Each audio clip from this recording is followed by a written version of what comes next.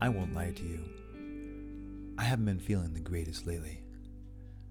I just did another round of chemo, and it's really kicking in. I feel weak and fatigued, which means I'm most likely anemic, and my face burns from all the toxicity. I feel feverish. Every bone in my body aches, and my breathing is challenged even though all the bedroom windows are open. I must be peaking.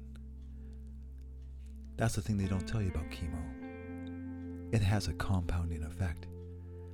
You may feel alright initially, thinking, this isn't so bad. But as time goes on, you may start wondering what's going to kill you first. Will it be the chemo? Or will it be the cancer? It's easy to go there, I know, because I was there when I finally drifted to sleep on that night I'll remember forever. Like most dreams, I wasn't aware of the exact moment I fell asleep. One moment, I'm wondering if I'll make it through the night. It was that bad. And the next, I'm driving down a narrow road through a thick blanket of fog. It was late, and the headlights were merely bouncing back at me. Suddenly, the fog cleared, but only momentarily. What appeared through the thickening white mist was a tall black chair. I felt a sliver of ice race down my spine as I slowed to a stop and stepped out. John Ford, a dear friend and accomplished climber with a PhD in immunology at a startup company in search of a cure for a rare form of cancer, appeared beside me. You have to do this, Dan. No one else can. Do what? I asked. John handed me a butcher knife. You know what to do. I was about to say something, but John was no longer there. I turned and stared at the fog with a knife in my hand, replaying his words. You have to do this, Dan. No one else can. He was right, of course. I had done this before. Not necessarily in the same manner, but just having that knowledge gave me the strength to believe that I could do it again. I took a deep breath, then started inching forward with a knife until I was standing behind the tall black chair. I felt like I was in a horror movie. I kept telling myself to wake up, wake up, wake up, that it was just a dream and that everything was okay, but there was nothing okay with this scene. There, sitting in the chair like a ruthless dictator, was a giant boar with long bristly fur. I could see a long bead of drool dripping from its razor-sharp tusk as it scanned the horizon in search of prey.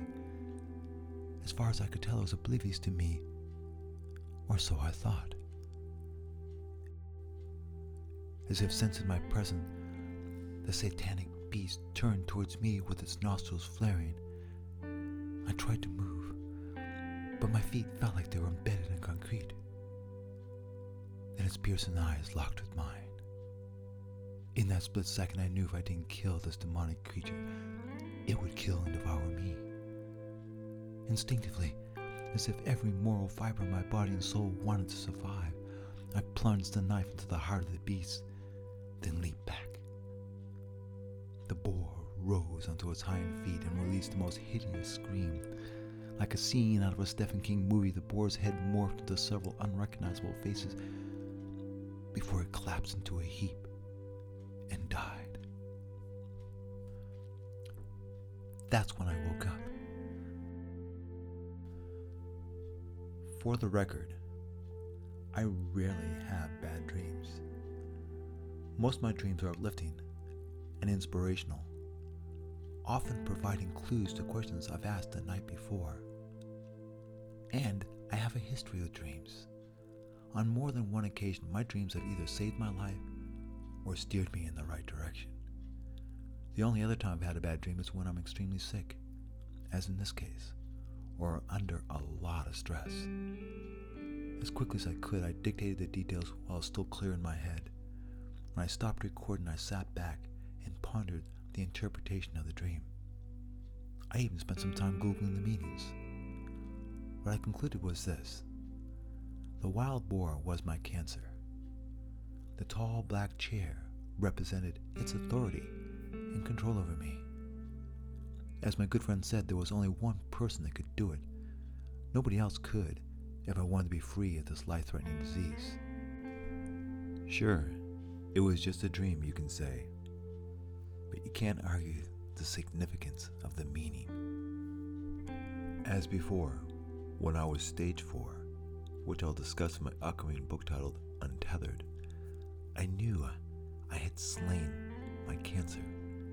It was dead and gone, and it would never come back to haunt me. If you want to know the secret of how to become a cancer survivor, this is it. Getting cancer sucks. We all know that. But it's important to remember this is not the time for being timid or non-committal. This is a moment in your life when you must be present and totally committed, because if you're not, the odds of you surviving and beating this deadly disease will be greatly diminished. Yes, chemo may play a significant role in your battle with cancer. It's definitely part of the equation. But the other part of the equation, and perhaps the most important part of the equation, is the role you play. If you want to become a cancer survivor, you must embrace a warrior's mindset. For a warrior will never surrender. A warrior will continue fighting to the very end, because the desire to live is far greater than giving in. And most importantly, a warrior never sees himself as a victim or as a person that has been cursed, even when diagnosed with cancer. Instead, a warrior sees himself as someone that has been blessed, as a recipient of the most extraordinary gift that will lead to personal growth and spiritual enlightenment. When I look back on my life, I can honestly say that all my greatest achievements were a direct byproduct of all my greatest challenges, including dealing with cancer and chemotherapy this very day. I have no idea what will come from this, but this much I know: something great is coming my way.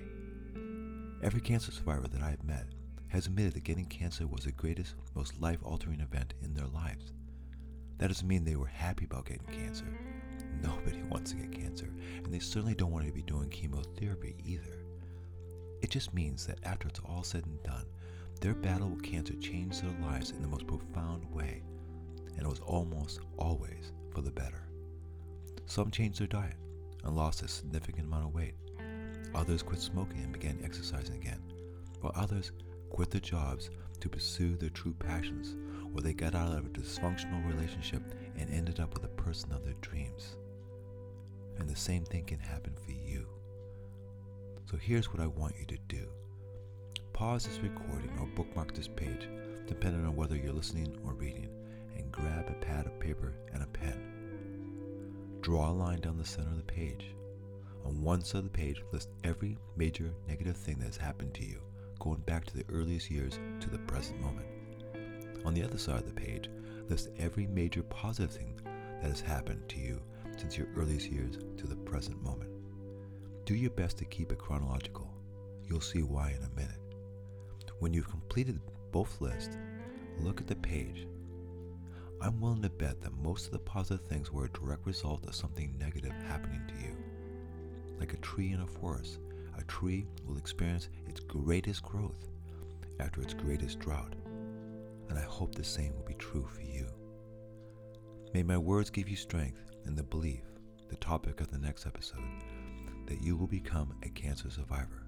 And remember, you are much stronger than you know. Don't let the chemo tell you different. If there's anyone that can beat this, it is you. Until next week, my friends, this is Dan Goodwin, signing out.